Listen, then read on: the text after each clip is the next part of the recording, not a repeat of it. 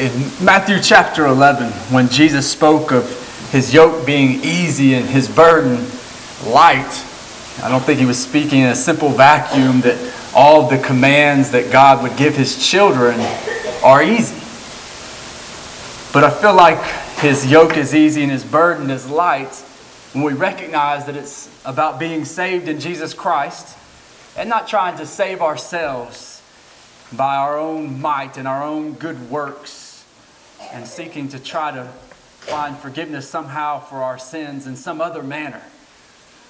So when we recognize that his yoke is easy and his burden is light, it comes from a recognition that we can't do it ourselves. So we look to doing it by the power, by the strength in which he supplies. It can become easy. The yoke can be easy. The burden can be light. And the reality becomes many of the things that God commands us to do are hard things. And we do struggle to do these things, especially when we try to do it by our own might. But if we can learn to lean on him, to come humbly before him and seek the power, the strength in which he supplies, then we can do it. We can do it. One of these examples is in Isaiah chapter 55 of something that God has commanded or has told his people that can be very difficult. It says in verse 6 and 7, "Seek the Lord while he may be found. Call upon him while he is near. Let the wicked forsake his way, and the unrighteous man his thoughts. To forsake his way, his thoughts. Let him return to the Lord, that he may have compassion on him, and to our God, for he will abundantly pardon." This is hard. God telling us to forsake or to give up our way and our thoughts. I like the way that I would do things, and I like the way that I would think. That's comfortable. It comes naturally. I can be quite impressed with my own thoughts at times. And even considering a passage like this, man would have a tendency to say, wicked, unrighteous? I feel like my way is a good way. And my thoughts are good. Surely God is not speaking to me. Surely I'm not wicked and unrighteous. He must be talking about or referencing somebody else. But the point, when we look at the passage carefully and ponder it, God's point is not simply that if I'm wicked or unrighteous, I need to give up my way and thoughts. The point is that if I am following my way, and my thoughts, I am wicked. I am unrighteous. And I need to give it up. I need to give up my way and give up my thoughts. And because we live in a culture and a society where there's this tolerance and this coexistence as if all ways and even thoughts, I guess you could say, are somehow equally valid, this is a hard teaching. It's a hard teaching for many people to even listen to or consider. And which brings us to one of the main points today in this time, that we would consider God's way and that it works, that it's better, right? But the first point is that God's way, it's different. So we read in Isaiah chapter 55, verse 8, "For my thoughts are not your thoughts, neither are your ways my ways, declares the Lord." And so when these thoughts of mine permeate to the tip of my tongue and come upon my lips, I need to be careful, right? If this thought originated with me, it's not God's thoughts. Or these plans that I may create, or these ways, if they originated with me, they're not God's ways. And if I start to try to justify some of these ways or thoughts by things as such, well surely God would not be, surely he would approve of this. Or surely he would be pleased with this. If I justify that way, I'm walking on very thin ice, and there may be no ice there. I may be in the water in danger of drowning in my own ignorance. You must be careful. God's way is different. and my thoughts, my ways are not his. The second reason is because God's way is better. For as the heavens are higher than the earth, so are my ways higher than your ways, and my thoughts than your thoughts. And as we learn in Proverbs, our way leads to death. God's way to life. And so his way is better than ours in that sense. But our way, it's natural and it's comfortable, so it's easy for us to hold on to. And of course, we have a tendency to hold on to that. So that's where we have to bring to our mind, bring to ourselves the fact that yes, it's different, but it's better. And we have to learn to trust and remind ourselves that it is a better way, that it leads to life, and no other way leads to life eternal. And reason number 3, I believe God gives us at least 3 reasons, but we'll just consider these 3, is because God's way works.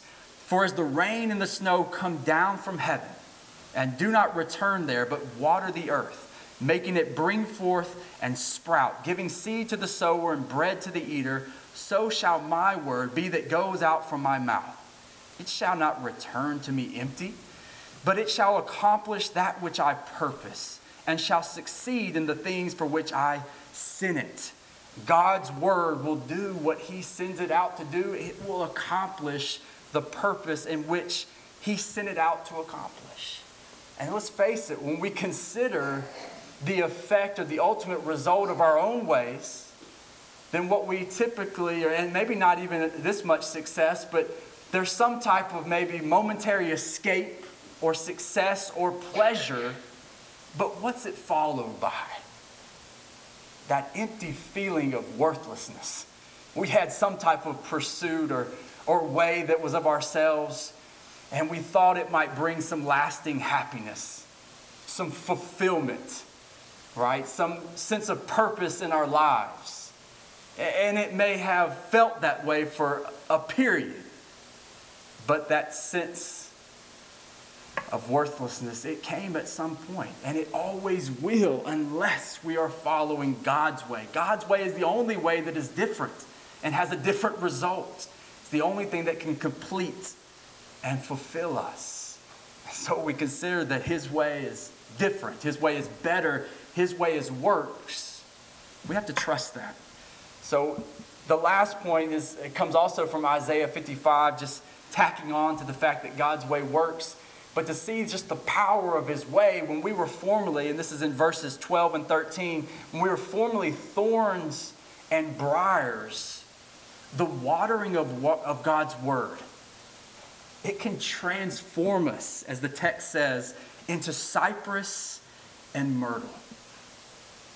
Absorb that. Think about that. Only God's word, only God's way can transform us from briars and thorns into cypress and myrtle. We must trust it. So with this upon our minds, come with me to Matthew chapter 13, the parable of the sower. Looking at these few verses here, verses 3 through 8, the first thing I'd like to point out is that this is not a normal farmer. A normal farmer would not act the way that this farmer does in Jesus' story.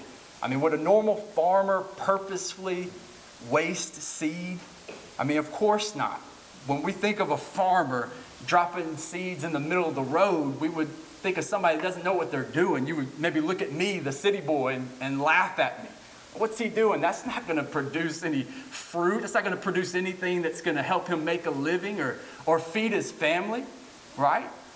But yet, that's what we see the farmer here doing, right? Just dropping seed in the middle of the road. We see him dropping seed in some stony soil or the weedy soil. We see him dropping seed everywhere. And we have to recognize that that's pretty crazy in regard to what a farmer would do. A farmer would, if there were stones in the field, it would remove the stones, right? The farmer would see the weeds and cultivate the field. If the earth was packed tight, the farmer would till it up and break it up. The farmer would cultivate the field, prepare the soil, and then plant the seed, of course, so that it could grow and produce. That's what a normal farmer would do. So we have to ask the question, why would Jesus tell the story of such a crazy farmer to people that would have known that this farmer was acting crazy? And of course, the answer is obvious to those who have studied it. We know that he's not talking about literal seeds. He's talking about the Word of God. He's not talking about literal soil. He's talking about souls. And so if we're talking about seed, then literally the farmer could look out. He could see that this is the road. I'm not going to plant here. This is stony. This is weedy. The farmer could literally see those things. Obviously, with us and souls, we can't see that. We just have to cast the seed and we'll see what happens from there. That's the only way we're going to know what type of soil, so to speak, that we've cast it into. But that's where I bring back the points that we've previously made. Remember, yes, God's way is different, but God's way is better. God's way works. And so now I come to what I really want us to consider this morning. And this is in regard to evangelism. And I feel like I have failed to trust God's way entirely up to this point in my discipleship of Jesus. I feel like I've given, maybe too much mental space, too much thought, maybe too much attention to the cultivating of soil, right? To try to prepare the soil and the field and figure out when the right time to drop that seed in is. But that's not what Jesus teaches. That's not what Jesus teaches. So let me make the point in a different way. I have some questions to ask you. I think the first one's pretty easy, but they get increasingly more difficult, and maybe I can stump you here. So let's finish the following statement. People won't care how much you know until they, and fill in the blank. People won't care how much you know until they know how much you care. You may or may not have heard that before. Question number 2, where was Jesus when he made the above statement?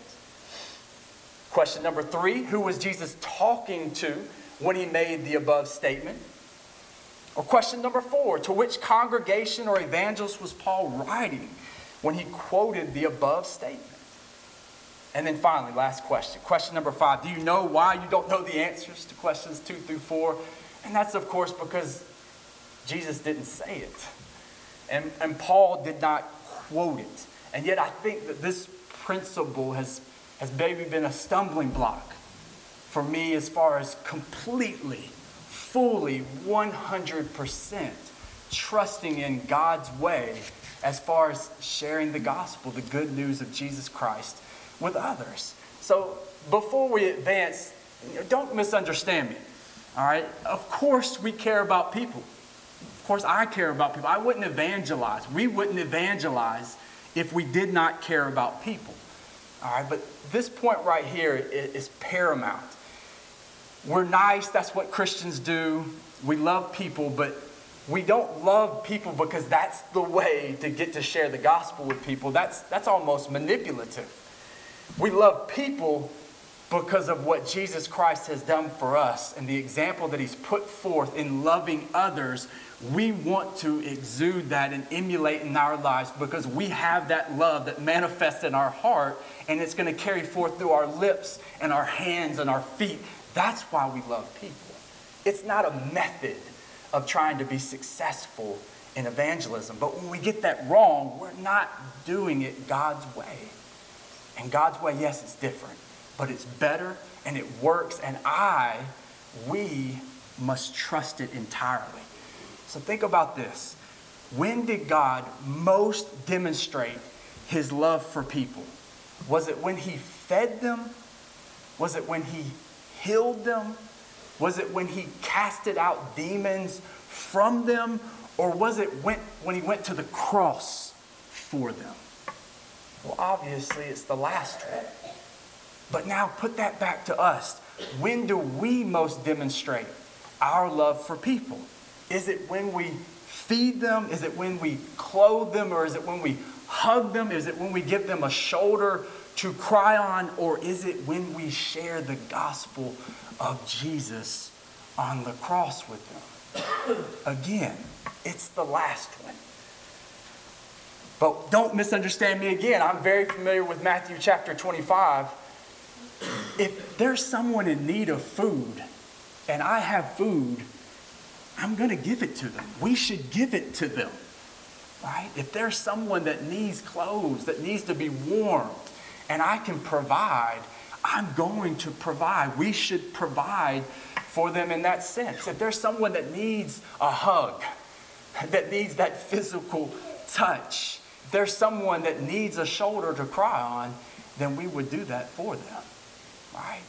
But we cannot allow those things to distract us or to become an excuse for not addressing what all people need and what people need the most, which is the gospel of Jesus Christ. And we need to share it with them. So that begs the question, of course, though, well, how?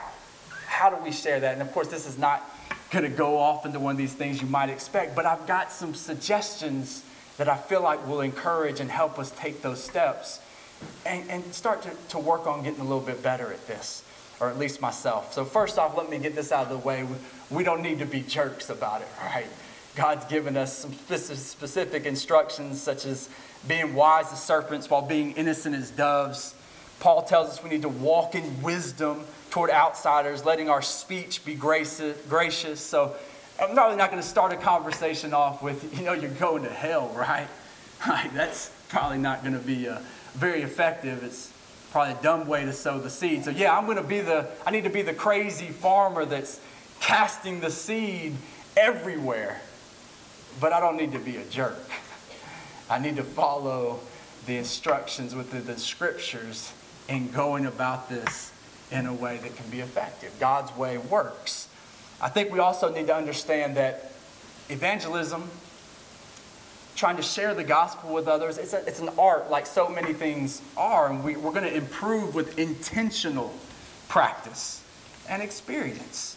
So we're going to recognize that it's something we're going to get better at if we practice it intentionally and if we gain experience by staying committed to it. And that's where my first suggestion comes. So in looking at these suggestions, the first one is just to stay grounded in God's way, right? To not be pulled aside by those worldly pieces of saying or wisdom, such as people won't know how much you care, people won't know that you care, or whatever the saying is. Good, I don't remember it anymore, I don't need it. But yeah, we've got to stay committed to God's way. That's what works. We can't be pulled aside by different things that we may hear or strategies or some book written by man, but just keep coming back to God's way. All right? We know that there's going to be a lot of defeat and a lot of failure, and we'll discuss that in the final suggestion. But we have to look at this like I am committed for the long haul, and then intentionally practice it every day so that I can gain the experience. So what I would say is, hey, start where you're most comfortable. Start with the people you're most comfortable with. Start in the places where you're most comfortable. And just get used to practicing it with intentionality every day. And just practice and gain experience. And then that's where number 2 comes in.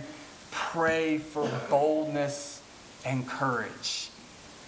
If you pray for it, and not just on your pillow at night, not just when I'm about to fall asleep, but throughout the day, praying for the boldness, praying for the courage, and then performing the acts of courage and being bold, and we'll grow in that as well. But if we don't pray, and if we don't do, it won't happen. So we've got to pray. We've got to do. And then number 3, not allowing ourselves to be distracted by other pursuits of this world. There's going to be other pursuits, other things, but they have to be in addition to. We can't allow them to supersede or to drown out this priority. This must come first. 4th, treat it like learning a new language. I was thinking about this, and I think the analogy works. You got to study a new language. Well, we have to study the Word of God. We got to get into it. And then just like we would a new language, we're going to start with that which would be practical. Things that we can use in different places. And then we're going to kind of get out there and we'll feel really uncomfortable at first. Like me, if I was trying to speak Spanish up here, knowing that's not something I do, but But things that are practical. Donde este el baño? Where's the bathroom? If you go out among Spanish speakers, and at some point you're going to need to know where the bathroom is, so I'm going to learn that. So in terms of evangelism, though, that may be thinking about your conversion story. Jesus at one point had told a man that he had cast the demons out from to go and tell the people what Jesus had done for him and the mercy that he had shown. And we can all do that. We can practice, think about, okay, what has Jesus done for me? The mercy, the transformation. I can practice, and I can start to tell people I'm comfortable with, right? In places that I'm comfortable. And as I pray for courage and boldness, I can just take those steps, right? Start in the shallow end and just take those steps. And with that intentional practice and experience, I will become more bold. I will become more courageous. And I will begin to speak it and live it to where people can see that light. All right? But none of that will matter unless we don't consider the next point. Because Satan is very good at what he does. He's powerful. And so we must never be defeated. He's going to try to discourage us. He's very good at discouraging us. But think about it. If we've made a commitment, then we're all in today, tomorrow, and forever. Don't be confused by those teenage athletes that make a commitment and then they decommit because their team is not playing well. They didn't make a commitment if they decommit just a period. A commitment means you're not going to decommit. A commitment means today, tomorrow, forever, I'm all in. So if suggestion number one, if I've truly made a commitment, then Satan is not going to of course we're going to face defeat, right? There are wayside souls that will not accept the gospel. That will not. So yeah, we'll be defeated. But as Maya Angelou said, we must never be defeated. We will face defeat, but we must never be defeated, right? And that's a matter of heart and mind. And we've got to stay with that. We make the long-term commitment. We work with it with intentionality. We gain the experience. God is involved in this process through prayer, and He's walking with us in this pursuit. If we'll bring, the same type of strategy as learning the new language, I know that we can grow in it and become more capable. All right? So yes, God's way, it's better, it works, it's different. But as I start to bring this to a conclusion, I want us to kind of think about some things that kind of maybe at times we might stumble over. All right? With evangelism, if we have some people that accept the gospel, but yet come upon the thorns, right?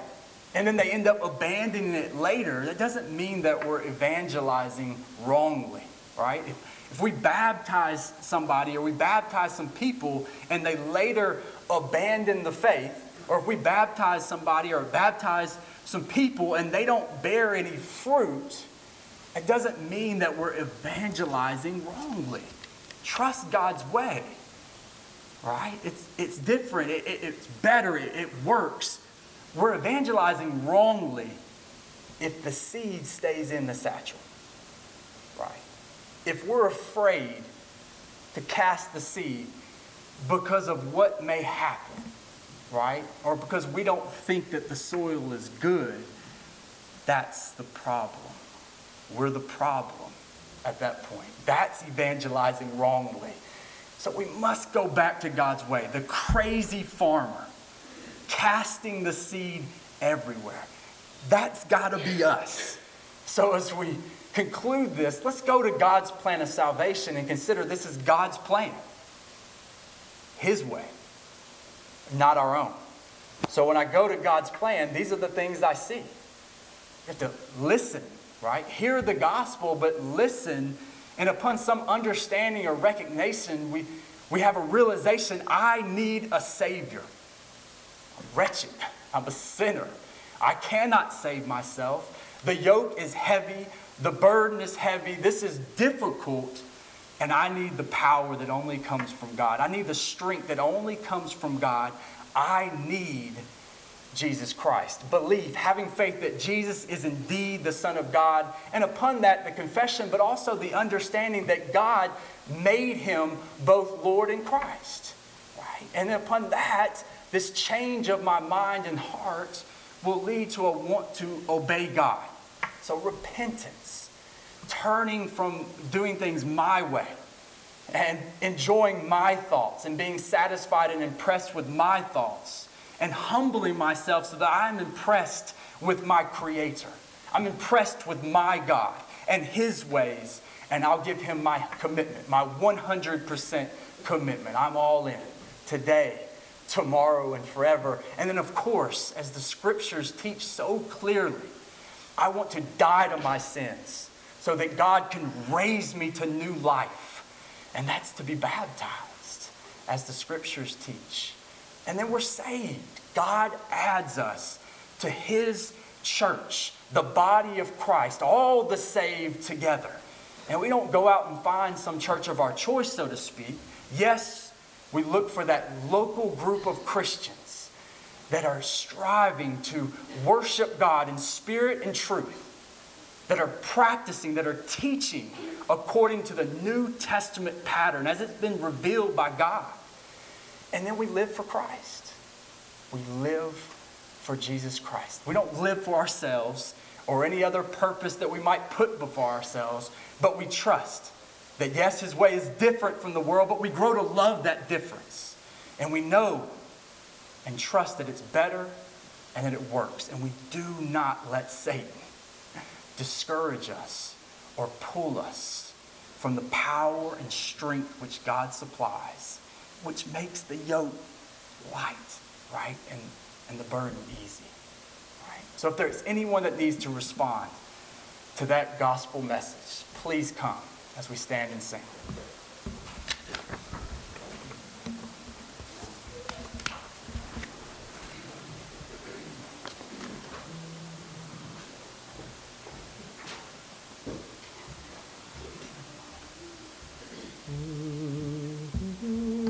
Walking alone at eve and viewing the skies afar, bidding the darkness come.